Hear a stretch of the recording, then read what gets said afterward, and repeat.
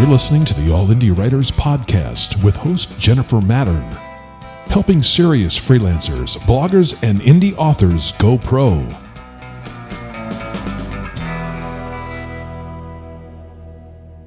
Hello and welcome. I'm Jenn Mattern, and you're listening to the All Indie Writers Podcast. Thank you for joining me today. This is episode 26. You can find show notes and related links for this episode at allindiewriters.com/podcast/26. Today I'm joined by guest co-host John Soares. John runs productivewriters.com and is the creator of a course called Find Your Freelance Writing Niches, Make More Money for Less Work. I'll link you to both of those in the show notes. Today, John and I are going to talk about niches and specialties for freelance writers, why you might want to choose to specialize rather than work as a generalist, things to consider when picking a specialty, and then we'll tackle common concerns such as the belief that specialization can be too limiting for freelancers. Let's jump right in then with our pre-recorded chat. Welcome to the show, John. Thank you for agreeing to chat with me. I'm so happy to be here, Jen. Thanks for having me on. So we're going to chat today about freelance writing specialties and niches. And so I thought a good way to start it out would be for each of us to share what our specialties are and to let listeners know how we kind of stumbled into them or chose them. So why don't you go first and let us know about your two specialties? Okay, will do. I started out many years ago, right around 1990, as an outdoors writer. I'm actually one of the very few people that started their writing career basically with a publishing contract from a traditional publisher to write a hiking guide on a region of Northern California where I lived at the time. I later went on to write two more books for that same publisher, the Mountaineers books up in Seattle. From there, I branched out to writing articles on outdoors activities for magazines and newspapers.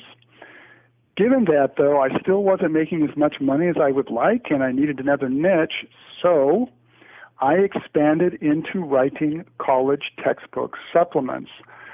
I was working at the time as a lecturer in political science at two community colleges in Northern California, so it was a natural segue for me to start writing the supplements for college textbooks. And for those who don't know what textbook supplements are, they are the materials that help teachers teach better and help students learn better. For example, for teachers, they get instructor's manuals and those PowerPoint lecture outlines that you see in so many university classes now, and also test banks, which are where you get all those questions that students have to answer. For students, it's primarily student study guides and companion websites where they can go get quizzes and learn more materials. It's the textbook supplements that have provided me with the vast bulk of my income over the last 25 years or so. That's been my main niche, with the outdoors writing being really a secondary niche for me. As we speak, I am slowly starting to do more writing in yet new niches. I've done some writing for businesses and nonprofits over the years, and I'm starting to do more of that because I'm really enjoying it, and it's a way for me to meet new people and also make some good money. So that's basically my story. That's a great story. So now we know who to blame for all those awful questions on tests. Absolutely. I can tell you, if you went through college, I wrote in so many disciplines, primarily in poli-sci and history, but a lot of geography and some of the earth sciences. Probably somewhere along the way, you were answering some questions that I wrote. I just hope that they were clear and fair. Now, in my case, instead of focusing on niches, I focus more on a certain type of writing. So I generally refer to myself as a freelance business writer / blogger. Now, as a professional blogger, that partly means I am publishing my own blogs, of which there are many, but it's also about blogging for clients. And for me, that is often ghostwriting for business owners. So they don't have time to run their business. We're talking small business owners here. And they need someone who can speak in their voice, who can represent their company, who can publish marketing and PR-oriented posts, as well as informational posts that help them stand out as experts in their field. So that's a big part of what I do. But on the business writing side, it goes beyond blogging. And this actually started from my work running a PR firm where I started out in music PR. But what I did was to promote my own PR firm, I launched a regional online publication promoting indie artists. And I started spending time in webmaster communities to learn how to better promote that website to attract more PR clients. And instead what happened was I realized all of these webmasters, they were kind of clueless about PR, and yet they wanted to use press releases and other PR tools. So I was in a position then where I had already started building a reputation in the community, so I started to teach them. And the next thing I knew, I was working with them. And they had a lot more money than musicians, so it made sense. Yes. Yeah, a lot more. So it made sense for me to transition a little bit in that I was still doing the PR work and the PR writing, but I started working, instead of for indie artists, I was working for independent business owners. These were mostly solopreneurs and a lot of young people. Actually, there were a lot of college students who hired me who were breaking into online business at the time, and that was really exciting to watch some of the things that they were coming up with. But that's kind of how I got into what I do. Now, for me, it's more about project types. I do a lot of PR writing because I have a degree in public relations and I ran a PR firm. So that's where my primary area of expertise is. So press releases and blogging for a marketing and PR purpose is what I would consider my key specialty. But beyond that, I do take on other project types. I do white papers and case studies and occasionally ebooks for clients, for example. And for me, the key is combining this business-oriented writing with, I have those primary projects and then I have projects that I take on less often. But I combine that with a specialty in a certain type of client, which for me is the small online business owners, where I'm talking to people who are generally fairly tech savvy. I find that I enjoy that work much more than working with mom and pop shops, for example, because there's so much online writing that involved in what I do. So that's kind of what I do. I'm a business writer and blogger who specializes in writing either about business or in a business capacity for small and online business owners, and occasionally still creative professionals like authors and indie musicians. So that's how it happens. So as you can see here, John and I were both able to tap into previous professional experience, him as a lecturer and me as a public relations professional, in choosing our niches to some degree. So that is one big option. But now, we shared our stories. I think we should tell them why we both seem to agree that it's a good idea to choose a specialty or to choose a niche. And I'm going to let you start with that. What do you think are the biggest benefits over generalization?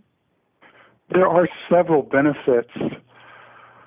For me, one of the biggest ones is that you simply just make more money. You make more money per hour because you are more in demand. As long as you pick the right niches, you're more in demand because you have a lot of expertise in your field. And clients that would hire you, they want somebody who knows exactly what to deliver. So they're going to come to you because you've got that expertise. So making a lot more money per hour, just having a high hourly rate, is a really big one for me. Another big one is getting to do things that really interest you. Like you were saying, you like to work with small online businesses. That's something that really interests you and jazzes you. And that's something you can do when you work in niches. You can pick a niche that you really like and you really enjoy, so your work is much more enjoyable.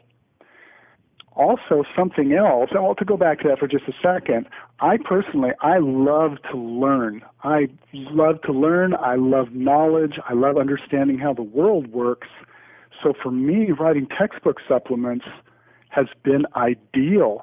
I have worked in so many different subjects and actually gotten to learn so much because I did this work. Typically, when I do write a textbook supplement, I have to read the entire textbook. Oftentimes, I already know a lot of the material that's in there, but I don't know everything. So I'm always learning more and more. So that makes my work much more enjoyable. And then another benefit that comes with this, when you're making more money per hour, that means you can hit your minimum income targets for the month or for the year much easier, so then you have more free time to do whatever it is that you like to do in your free time. Exactly. What are your thoughts, Jen? I think you're dead on. I really do. You know, what I like to say on the blog is that people don't pay top dollar because you can string two sentences together. They pay top dollar for people who have that expertise. And yes, you will find writers who say, oh, but my clients say they need people who can write about everything. And yeah, there are clients like that. And they're usually the clients who are paying $20 an hour or less. And you don't want to work for those clients, or you shouldn't want to work for those clients. And the issue of what that $20 an hour actually is in freelance terms compared to an employee, that's a whole nother episode. And, you know, I have a pricing ebook that will be coming out soon. And in our previous episode, when I talked to Jake Poignier, he has an ebook on that topic. I will link you to it again in the show notes. And I would just like to jump in here and say I have read Jake's book about pricing your writing services, and I think it's an excellent book. I highly recommend that. So there you go. Buy that book. So you set your rates right the first time, and you don't look at those $20 an hour clients and think that they represent everything that's out there, because they really don't. The clients who are paying the rates that a lot of us are charging, $50 an hour, $100 an hour, $150 an hour, more than that, they want someone who knows what they're talking about. They don't want somebody who can go to Wikipedia and read other blogs and rehash things. They need somebody who can talk from experience. They need someone who can point them to the best resources. They need people who know how to dig into the data and tell them what's going on in the industry, because they don't always know. It's your job to educate the client, to educate the client's readers, and you can't do that as easily as a generalist, and people aren't going to necessarily trust that you can do that and pay you top dollar for it. So, yeah, specialty and money, that's the big thing. Yes, and that's very important. When you have the expertise, you can also just get the work done faster. Let's say they're going to pay you $1,000 for a specific project. If you know what to do and you know exactly where to find the information, and you've written many things like this before, you may be done in 8 hours, let's say, or 10 hours. So you're making $100 to $125 an hour. But if you haven't done that before, maybe it takes you 15 hours or 20 hours, then you're looking at $50 an hour. Exactly. And that's really important in bigger projects like the ebooks and the reports and white papers, where you can end up spending an extraordinary amount of time on a single project. So you really want to maximize your time. And that actually brings me back to an example from my blog where I shared an example of what I was charging my lowest paying client at one point. He was someone I had worked for 6 or 7 years at that point, I believe. And I was so intimately familiar with the niche that I was able to crank out these blog posts, which were they were literally beginner level introductory blog posts on the subject for his readers. And I could crank them out really fast. And so, but when I mentioned the rate on a per post basis and why I hadn't changed that rate for that client, I remember somebody telling me my rates were peanuts. And it was hysterical, because I'm sitting there thinking, you have no idea what I'm making. I'm making $210 an hour working for that client. But you don't know that when you only look at the rates per. Yeah, you may look and see, oh, you're getting X amount for a 400-word blog post, but if you can write that in 45 minutes or something, exactly. or whatever, that really makes a big difference. Exactly. Now, and you got to be careful with that, though, because this is also the same argument that people make about content mills. Oh, I can write things so fast that $10 is fine. Well, first of all, $10 is never fine. $15, $20, that's not really fine, because to make that work out as that $50, $100 hourly rate, you have to crank them out at that speed constantly. And that's when you start getting into burnout. Now, in this case, we were talking about a client where I did 5 blog posts in each group. So I could sit down, knock out one group, and then move on to other projects. So you don't want to rely on the quantity thing, but always factor in how much you're making per hour. And when you specialize, that's your hourly rate. Like you said, it's going to go up. It's the whole work smarter, not harder principle. And, yes. I live by that. That is so important. I'm all about earning as much as you can, doing as little as you can. And I know it doesn't seem like too. It doesn't seem like it sometimes, because sometimes I work ridiculous hours because I'm bored or I need a distraction or I'm just really passionate about a project. But when it comes to client work specifically, I never let that take over my life. It's always about full-time income with part-time hours on that, and it's worked out really well. And it's because I target the high hourly rates, I specialize, and people are willing to pay for that. But even beyond the pay, you have, you had mentioned you have this learning opportunity, and you had a great example because you're working in an educational market. That sounds fascinating to me. That sounds like such an exciting gig, actually. So watch out, I might come invade your territory someday. Sounds great. I'll help you out. I wanted to bring up one other point about benefits of specializing, and that is you can really target your marketing on those specific clients and specific companies and industries that can hire you to do what you do so well. You wind up spending less time on marketing and more time on writing, and that essentially means more money for you. You're overall going to have a higher rate of return for each hour that you spend total on your business. Now, John, did you cheat and look at my notes? No. That was actually the last thing on my list here, was that you have that ability to narrow the scope of your marketing. And I think that's incredibly important. And again, coming from that marketing and PR background, I know that you have to be really, really careful about spreading yourself too thin. So when you do have the smaller group that you're trying to reach, and you can be really targeted and build a reputation where referrals get around more, that is incredibly important. You're a generalist. Well, those generalist clients generally don't know each other. They're very different businesses. They're different kinds of publications. And it can be harder. People aren't spreading the word about you without you asking them for referrals or asking them for testimonials. And when your clients are out there doing the work for you, it makes your life a whole lot easier. And the narrower that group of clients is, the more likely it is that they are already familiar with each other, that they're going to see your work because they're checking out their competition, and you want that working for you. So, yes. Absolutely. I love getting an unsolicited email where somebody comes to me and says, John, somebody else in this other division or this other company said that you're really great doing this. We have this big project. It pays this. Are you interested in doing it? Just like that. I didn't have to market to them or do anything. They're just coming to me with a nice big project. Exactly. And they're the ones who are there. They're ready and willing to spend money. They're not going to argue with you so much about rates. Those are exactly the clients that you want. So, I want to go Absolutely. I want to go back to the learning opportunity that we were talking about, how you mentioned that with your niche and how well that works. And I think of that as a benefit really in any niche specialty, because you get to really become the expert. You're not just a dabbler. You get to dig deeper into a topic than you might otherwise if you were generalizing, where you only get to go so far before you have to move on to another topic. So if you're writing about, I'm going to pick on Lori Widmer just because I like to pick on Lori Widmer.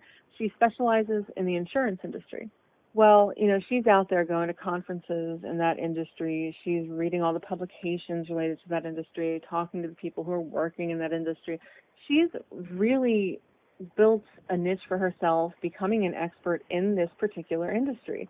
And she wouldn't have gotten to go that deep in her learning had she not specialized. And I love that. For me, the deeper I get to go into a topic, the more I get to know about it. That's one of my favorite things about specializing, is just getting to spend that kind of intimate time with a particular topic or a particular industry, which for me is freelance writing mostly, and blogging, and then public relations. So, yeah, I would like to point out that there's also a flip side to that, where you need to be careful when you're picking niches. You need to pick things that are interesting to you and that you enjoy doing, because if you're not careful, you can wind up with a niche that doesn't interest you. Maybe it pays pretty well, but then there you are doing something. Here's an example. I have a bachelor's degree in biochemistry. I worked in labs for a few years, in research labs. One potential opportunity or niche for me would be to write operations manuals for all that super technical equipment that biochemists and scientists use to test all the things they do in research. Each one of those pieces of equipment in a lab has a manual that says this is how you use this machine. Well, that wouldn't interest me very much at all. I wouldn't think like, oh, it's fun to press this button here, this happens, that, and that. To me, for me personally, that would just be incredibly boring. So you need to be careful when you're picking your niches. Start with things that you have some background in and know about, but that are also interesting to you. You don't want to get in a situation where you just wind up jumping into the first niche that you happen to get work in and then keep going and going and going, and then 20 years later, there you are, and maybe you've made money, but you didn't enjoy your process of making money. Let's say you're a college student, you're looking for a job. You can open up the classifieds or Craigslist or whatever and just start taking the first job and applying for that. But if it doesn't interest you, you're not going to enjoy that job very much. And especially if you're out of college and you're looking for a career, you want to think, what industries do I want to work in? What companies would I like to work for? What would I most like to do? And then go to those businesses and ask, are you hiring? Here's my resume. Those sorts of things. So analogously, you want to do that with your freelance writing niches. Go for niches that interest you. Exactly. No, I agree completely there. I happen to be lucky in that I love working for those small clients, and I love public relations.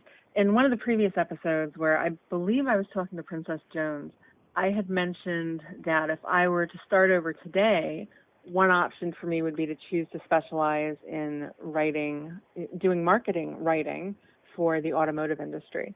And that's because I have experience working in an auto shop. I also won a statewide marketing competition in automotive marketing. And so that would be a good place for me to go, to take my marketing copywriting background and that experience on the technical side and put it together. But the truth is, if I were to start over again today, I don't know that I would do that still, simply because I don't think that particular industry would keep my attention. Would it pay well? Probably, yeah. But would I prefer that over working with small, innovative businesses? Probably not. That was a tough call for me when I moved from the music PR niche into working with the online business owners, where I was very lucky because I really loved working with musicians. It was so much fun. But again, the money wasn't there. And you kind of need to find that balance between both. And I was lucky that I happened to love working with this new market just as much in a different way. It's definitely not the same. But if I didn't enjoy it, I wouldn't stick with it. And this is the reason I don't work with many corporate clients, like large corporate clients. And when I do, it's usually because their marketing or PR firm hired me. So I have a middleman to kind of be a buffer. I don't like working with the large corporate clients. And that's not to say you shouldn't target them. They can be lucrative, and they can also be penny pinchers, just like small business owners. But it's just, I don't like that environment. I don't like the environment of I don't like the atmosphere of having too many cooks in the kitchen, where they need to have 10 different people weigh in on every little decision and constant meetings. That's not for me. I want nothing to do with that. If I wanted that, I would go back and work in an office. And I got out of that life for a reason. I wanted the freedom and the flexibility, and my client group now lets me have that. And I just want to note, and I think I also mentioned this in the episode with Princess, or possibly with Yolanda, was something I had read from another freelancer recently, where their mentor had told them something along the lines of don't work for small businesses because they can't pay professional rates. And that is such complete and utter bullshit. And the problem was they couldn't earn more than $20 an hour targeting these clients. And all I could think was, well, sweetheart, then you're doing something wrong. Because it's not that they're not out there paying it. It's that you're not targeting the right kinds of companies, or you're not selling yourself in the right way to appeal to the ones who have the budget. And if you're only going out there looking at job boards, for example, then it might not look like a lucrative market to you. But when you're out there introducing yourself to these business owners in other ways, and you're finding the ones who have the budget, who aren't advertising on Craigslist, who aren't advertising on forums, who aren't advertising on job boards even, then you're going to open up all kinds of new doors. So when you're evaluating a niche or a certain client type that you might want to specialize in, keep that in mind. First of all, don't ever let one person tell you that this market will never pay well, because they're wrong. What they're saying is they couldn't get it to pay well for them. They couldn't make it work. And that's fine. Let them go specialize somewhere else. But if you really want to work with that group, then you need to do the digging. You need to find out what segment of that market can afford to pay you and find out how to reach them, because there is a segment that can. You just have to put the work in up front. I should also note it's important to know what you plan to charge before you try to choose a niche or industry or client group to specialize in, because you need to be able to see if they can support that. And if they can't, then you need to find a way to tweak things, to tweak your target, or to tweak how much you think you need to earn, or your number of billable hours, but something's got to change. So always know what you need to earn first, because you don't want to start working in a new niche, dedicate yourself to learning about it and marketing yourself only to find out, this isn't going to pay the bills, and have to start over. So you want to minimize that start over part as much as you can. Exactly. And there are websites online, there are books and things like that, and resources that let you know roughly what you can earn in certain niches and for certain types of work. Yeah, it's really important to do that. I've read people have said, it's really hard to get smaller nonprofits to pay you good money. That hasn't been the case with me. I've done some projects recently for local nonprofits that have paid quite well. They just have to be big enough that they have enough of a budget that they've got some money, a few $1,000 that they can dedicate towards projects for you to do. But it's really just a matter, as you were just saying, Jen, of finding the right people if you're doing this locally. I just published a blog post yesterday about networking locally. There are so many businesses and nonprofits that are where you live that need writing done. There's a business that needs high-quality website content that you could do, for example. There's all sorts of things that are out there. So small does not necessarily mean that they don't have the money to pay you well. Exactly. And what I like to point out when people have that concern is you have to keep in mind that a corporate client, well, first of all, they don't always have the money to throw around either. And one of the issues that I've come up with the larger corporate clients is not that the company doesn't have money, but that the particular department that wants to hire a writer doesn't have money. And exactly. I've come up against that too, where they're given a certain amount of money to spend on all of this stuff or for this particular thing, and oftentimes they can't increase it. They just can't. Whereas a small business, they're much more likely to say, we'd only budgeted $2,000 for that, but after we've spoken with the writer and the writer made this really strong case about what this can do for us and how important it is, we're willing to spend $4,000 now, for example. Exactly, and that's why I like working with the actual business owners themselves. Those are the people who are making the call. They're the ones who are holding the purse string. So if I talk to them and they realize, okay, I wasn't realistic about this, or maybe if I expand this project like she suggested, we can see a far bigger benefit, they can pull the trigger. They can say, okay, go with that, and not have to wait on meetings and hope that somebody can make a case to some board to get the budget adjusted. And that has generally not been a problem for me. If they need to increase the budget, then they need to increase the budget. But in most cases, I don't even find they need to, because what I find is that a small business owner is much more careful about where their money is going. They know that they only have that limited budget and they need it done right the first time. They can't throw money away like a big business might be able to take risks on things. So they're willing to pay that expert to come in to do it right, and they're willing to pay more up front for that than another company might be who want to bring in a whole bunch of generalists to come and fill their website with things. And then they get penalized by Google a year later, and they're like, oh, shit, that was a bad idea. Oh, well, let's try something else. So small business owners, they don't have that luxury most of the time. So because the money is tighter, they're much more careful about how they're spending it, and they have a bigger appreciation for the expertise that comes with being a specialist. So in that case, it's actually easier sometimes to get them to pay top dollar than the bigger businesses. So that's been my experience. Now, it's not always that way. Obviously, some big corporate clients will pay top dollar for specialists, and there are some small business owners who simply are cheap, and they think, well, I can't invest in my business. I don't want to invest in my business. And some just really haven't thought through the budgeting, or they didn't know what to expect. So it goes both ways in both groups. That's all. Yes, and I have to say I've seen it both ways. Most of the work that I have done in the textbook supplements field has been for very large multi-billion-dollar corporations like Thurston Education and McGraw-Hill and many of the other big ones. And oftentimes they do pay really well, and they're willing to say, we need this done, we need it done really well, you're an expert, you can do this well, and we will pay you really good money to do this. But then I've also been with these same corporations where different time, different department, different budget situation, different profit situation for the company, and then they're saying, oh, well, now we only have X amount for this, and we can't increase it, and I have to say, no, it's not enough. That doesn't meet my minimum hourly rate to do a project like this. Yeah, and that's odd that it actually happens in the same company, but yeah, we're talking about the department issue, and that's a great example. Sometimes they don't have the flexibility, and sometimes they will. So you just have to know the market.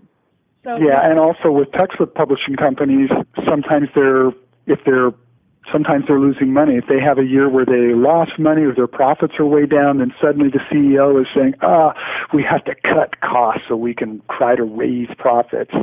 And short term that might work, but that means sometimes they will give lower budgets to various departments to pay freelancers. Yeah. So, we've been talking about different things to consider when choosing a niche. I just want to touch on a few other things that I think should be considered. We don't have to go into as much depth over them, but, not only, you had talked about focusing on something that interests you because you don't want to get bored with it over time. That's really important. And yes, the money is important. And the knowledge you have, like in our situations where we came from a professional background that we could put towards a niche, that's important. But beyond that, think about what you want to, if you don't have that kind of a knowledge, then what do you want to learn about? What are you willing to invest the time into really digging into as far as a niche? Because you can build a niche for yourself from scratch. But before you do that, you also need to consider the demand in that niche. Is there really enough demand to justify you dedicating yourself to it? So you don't want to go too narrow. And then you have to consider things like the competition in that niche, if it's a saturated market or one that is wide open to competition. In my case, with the online press release writing specifically, there was literally no one targeting those independent online entrepreneurs, those like webmasters, when I started. There was no one there for them. So I made that niche for myself. And if you can find a situation like that, oh my God, take it, because there's nothing like it. Making your niche is far better than jumping into one which already has established competition. And then the final thing is, I kind of touched on this, was knowing whether or not that niche then can support your target rates. So you want to be interested in it. You want to have some knowledge or be willing to learn. You want to make sure there's demand, make sure it's not oversaturated, and make sure that your rates fit within what that market can bear. So that's what I would consider the fundamental base of what you need when you're choosing a niche. And do you have anything to add to that? I think you really nailed it with that. There's also, is a niche saturated or not? There's certain things like so many freelance writers now really focus on writing blog posts. Yeah. So I'm going to write blog posts for businesses. There's a lot of businesses out there that need a lot of blogging. But there are a lot of freelance writers that think that freelance writing is just primarily writing blog posts. Seriously, I've seen freelance writers that they just seem to think that, the beginning ones, they just seem to think, well, freelance writing is primarily about writing blog posts online, isn't it? That said, there are, and you are an example, I know other people who write blog posts for a living and make really good money doing it. So even if it's a big niche or a small niche, or you think, oh, there's a lot of competition, the cream will rise to the top in almost all situations.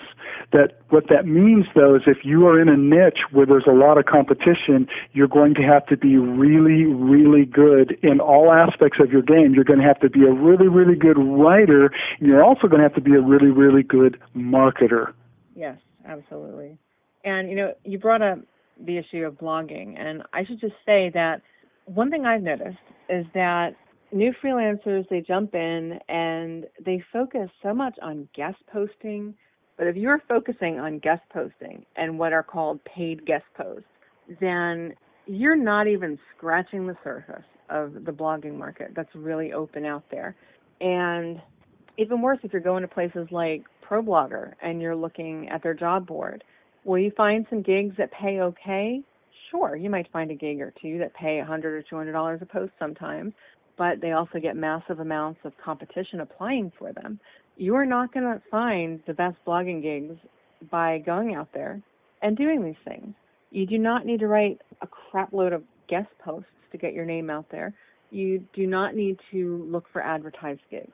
The really high-paying blogging gigs, the ones that those of us are working in where we're getting paid $500 a post, $1,000 a post, that's often ghostwriting for starters. So you have to be willing to step aside from a byline if you really want the highest level of pay in blogging, because you're going to be representing a business. It's not niche blogging where you're writing informational content like how-tos and beginner-level material here. We're talking, industry insight. And you're going to find that in these ghostwriting gigs. You're going to find that by looking for companies that don't have blogs yet but would benefit from one and pitching them on setting it up for them and dealing with the content strategy and then taking it from there, where you might have the reins on that blog completely. Or you're going to find a blog where a company tried to blog and maybe they stopped, and you're going to pitch them. You're going to reach out to them.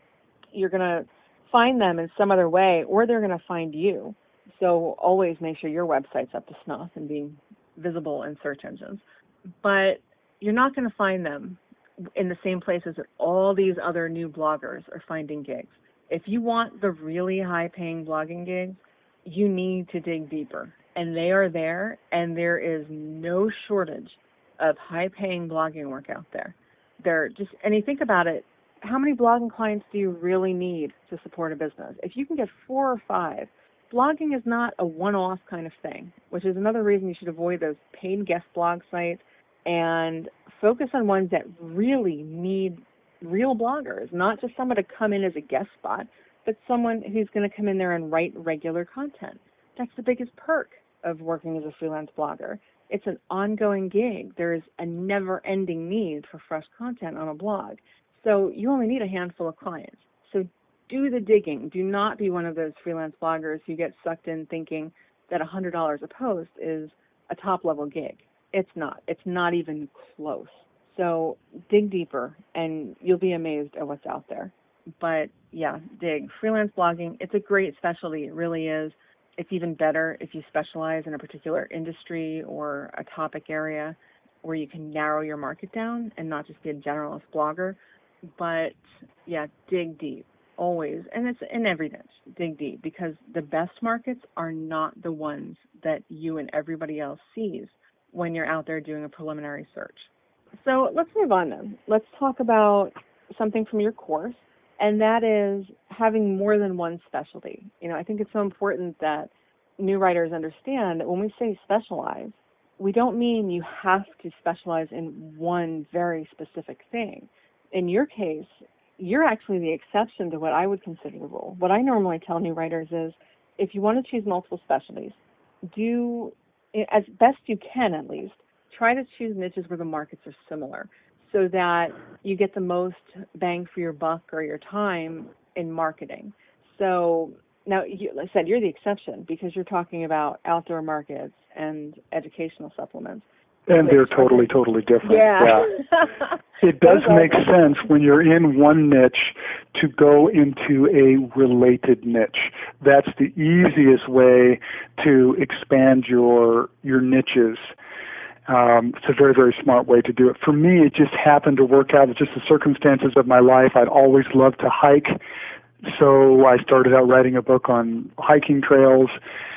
And frankly, in the outdoors writing niche, that's one of those niches where if you are trying to write like articles for magazines and all that sort of stuff, it's pretty saturated and it's not that easy to make a really, really high living at it. So I was looking, what else can I do? I've written books, I'm writing magazine articles and newspaper articles. What else can I do as a freelance writer?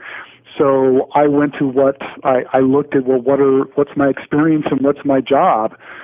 I'm working as a political science instructor at a college, and I have a master's degree in political science.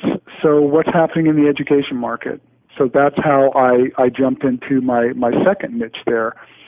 But it's definitely important to have more than one niche, and to always be open to moving into new niches that can pay you well and that are interesting to you. Niches can change and shift over time. If you're writing about some certain type of technology, that's your main thing. Well, if that technology phases out over time, then your niche may be fading, for example. Or it could just be in a certain industry, suddenly over time, there's just not as much money in that industry and there's not as much money to pay freelance writers. So you want to be ready to shift. An example of this, people who write for magazines. Like, my main thing is I write articles for magazines. There are a few people, and I mean very few people, who are quite successful at this and make close to a six-figure income every year. But given the changes in the magazine industry, they're not paying the rates that they were paying on average. They're not paying the rates that they were paying 20 years ago or so, and there seems to be far fewer than them. I wrote magazine articles in the 1990s for Via Magazine, which is a major, it's published by the AAA, the Automotive Association. I don't know if it's all over the country, but it's a very big deal in the western United States. It paid $1 a word. I wrote for Sunset Magazine, got $1 a word. That's not so common now, and there's just not as many gigs that are paying that. So it's something to think about. I looked at that in the 90s and decided I don't want to rely too much on outdoors writing. So by the late 1990s, I'd actually transitioned out of writing magazine articles and newspaper articles. I had a newspaper column for a while, a monthly column that ran in 6 newspapers in Northern California. That phased out, and I decided it wasn't worth the effort that I was putting in trying to get these magazine assignments. So I worked on expanding my textbook supplements business. That boomed and really blossomed for me, and I didn't need to expand beyond that into even other niches. So that's been overall suiting me quite well. But that's just an example of being aware that niches can shift and that you need to be able to shift too to keep your income up. And that's a great point. And I want to go back to, we were just talking about blogging, because this is true even with online markets like that. The issue you'll find as a freelance blogger is that every time Google's algorithms change and certain blogs start to take a hit, it's amazing how fast those clients' budgets change. So, for example, one of my clients I'd worked with for about 7 or 8 years, and nothing but good things to say, always had a lot of work across several sites, brought me in to consult when he launched new ones. Well, all of a sudden, he got slammed after a Google update. And he just didn't have the budget anymore. He had to go with cheaper writers. And I thankfully had built a business where I had other clients and I had other things I could move into. So I had other blogging clients already. And I was able to simply start taking on more white papers, for example, and case studies. And I had clients who were already looking for that work. Whereas if you only focus on blogging and you're writing for a few of these blogs that happen to take a hit, and sometimes it's really of no fault of their own. It's just the fluctuations of search engines. And when they take a traffic hit, they take an income hit. And when they take an income hit, that's a hit to their budget. So it's not always that they did something wrong. It's just that the rules have changed. And you're the one who ends up paying in the end.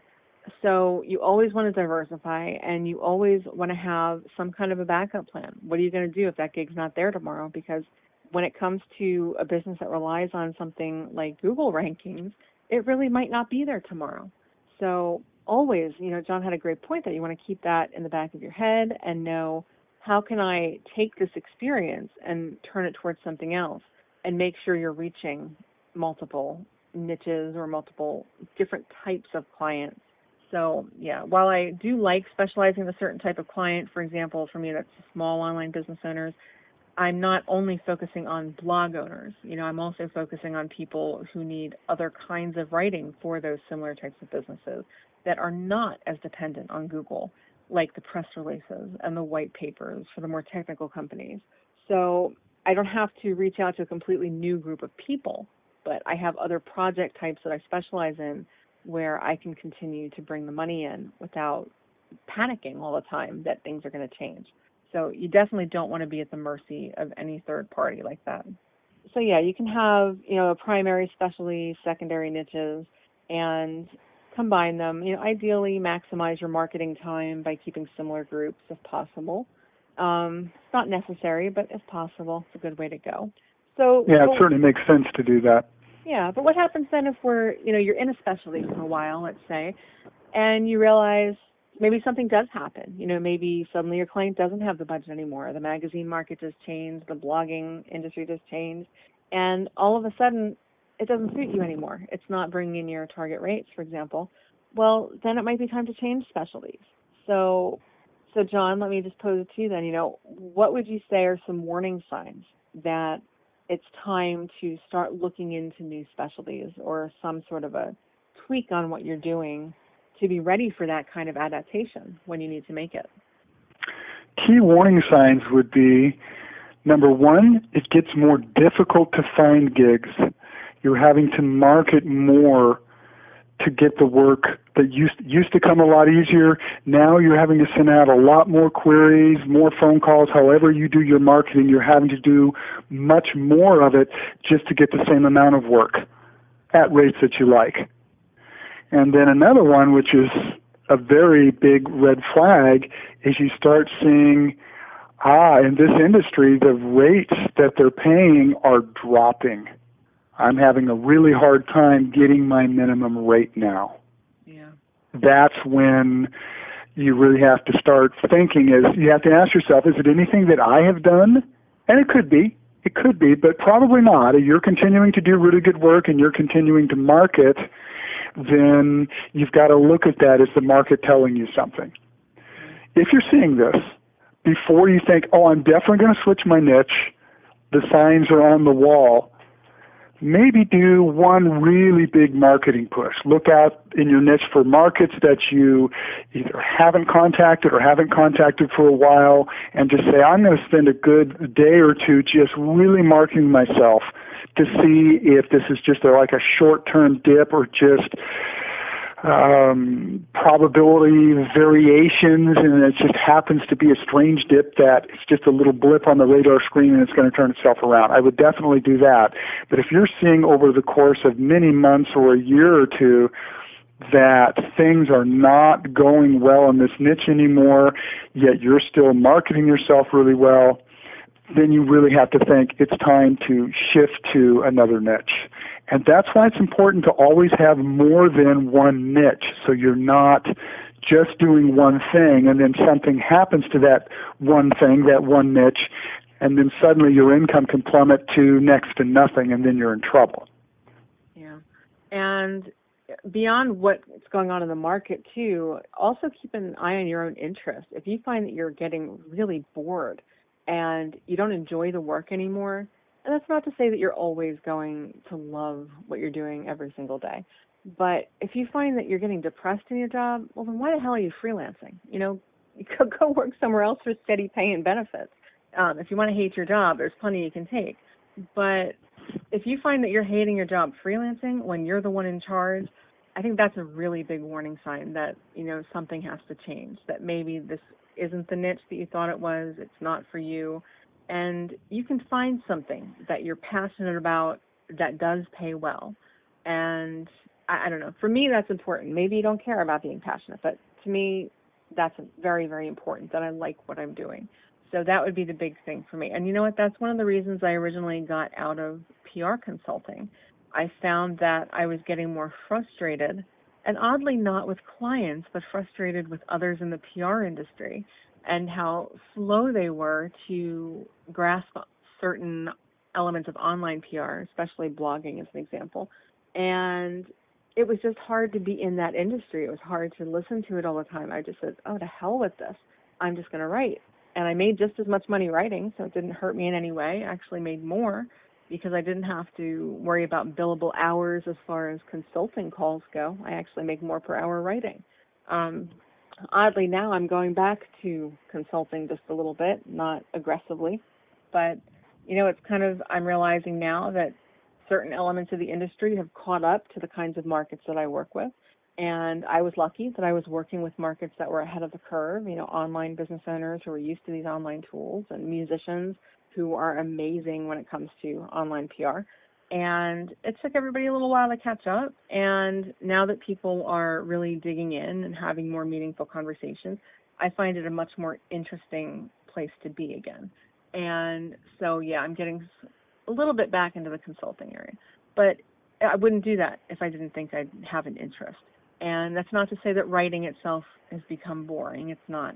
But you have to do what interests you. You have to do what's going to push your career in the way that you want it to go. For me, you know, that means, I mentioned on the blog recently, I'm planning to go back to school. I want to get my master's degree and probably my PhD after that to focus on research and publication. So it's really important to me that I keep myself as active as possible in that PR industry and working with media. So for me, that's the end goal. You know, there has to be something that I'm working towards to keep my interest, and that's what it is for me. For you, it might be something else. But I also want to say that while it's okay to change your specialty or to change your niche, you want to be careful that you don't become a niche hopper. You know, you don't. I knew one writer, for example, who I felt like every time I talked to her, she was a quote-unquote specialist in something new.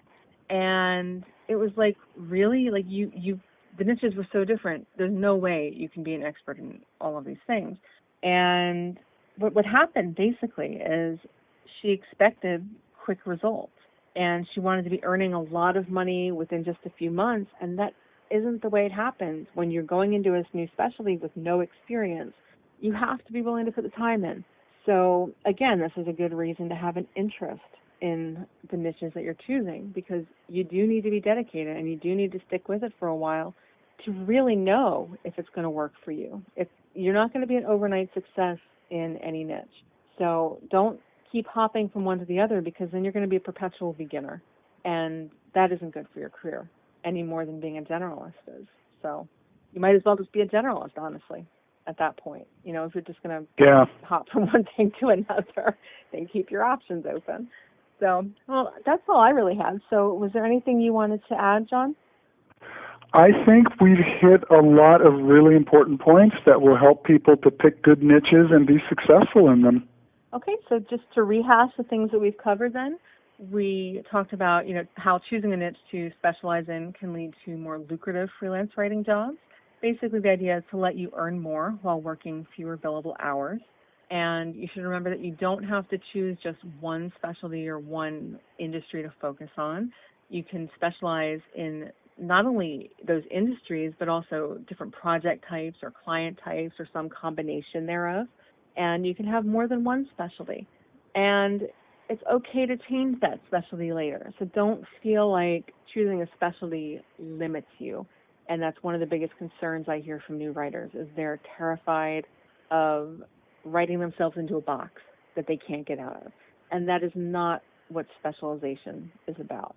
So I think that's all we have for you today then. I want to say a big thank you to John for stopping by today to chat about these niches and specialization. And you can check back next week when I go back to our community question series. But in the meantime, if you have a question that you'd like me to tackle in a future episode, you can submit your writing-related questions through the contact form at allindiewriters.com/podcast by emailing me at Jenn, that's Jenn, at allindiewriters.com, or by leaving me a voicemail at 484-575-1345. You can find show notes and related links for this episode at allindiewriters.com/podcast/26, and you can also access this podcast, audio blog posts, and related audio productions by visiting freelancetheater.com.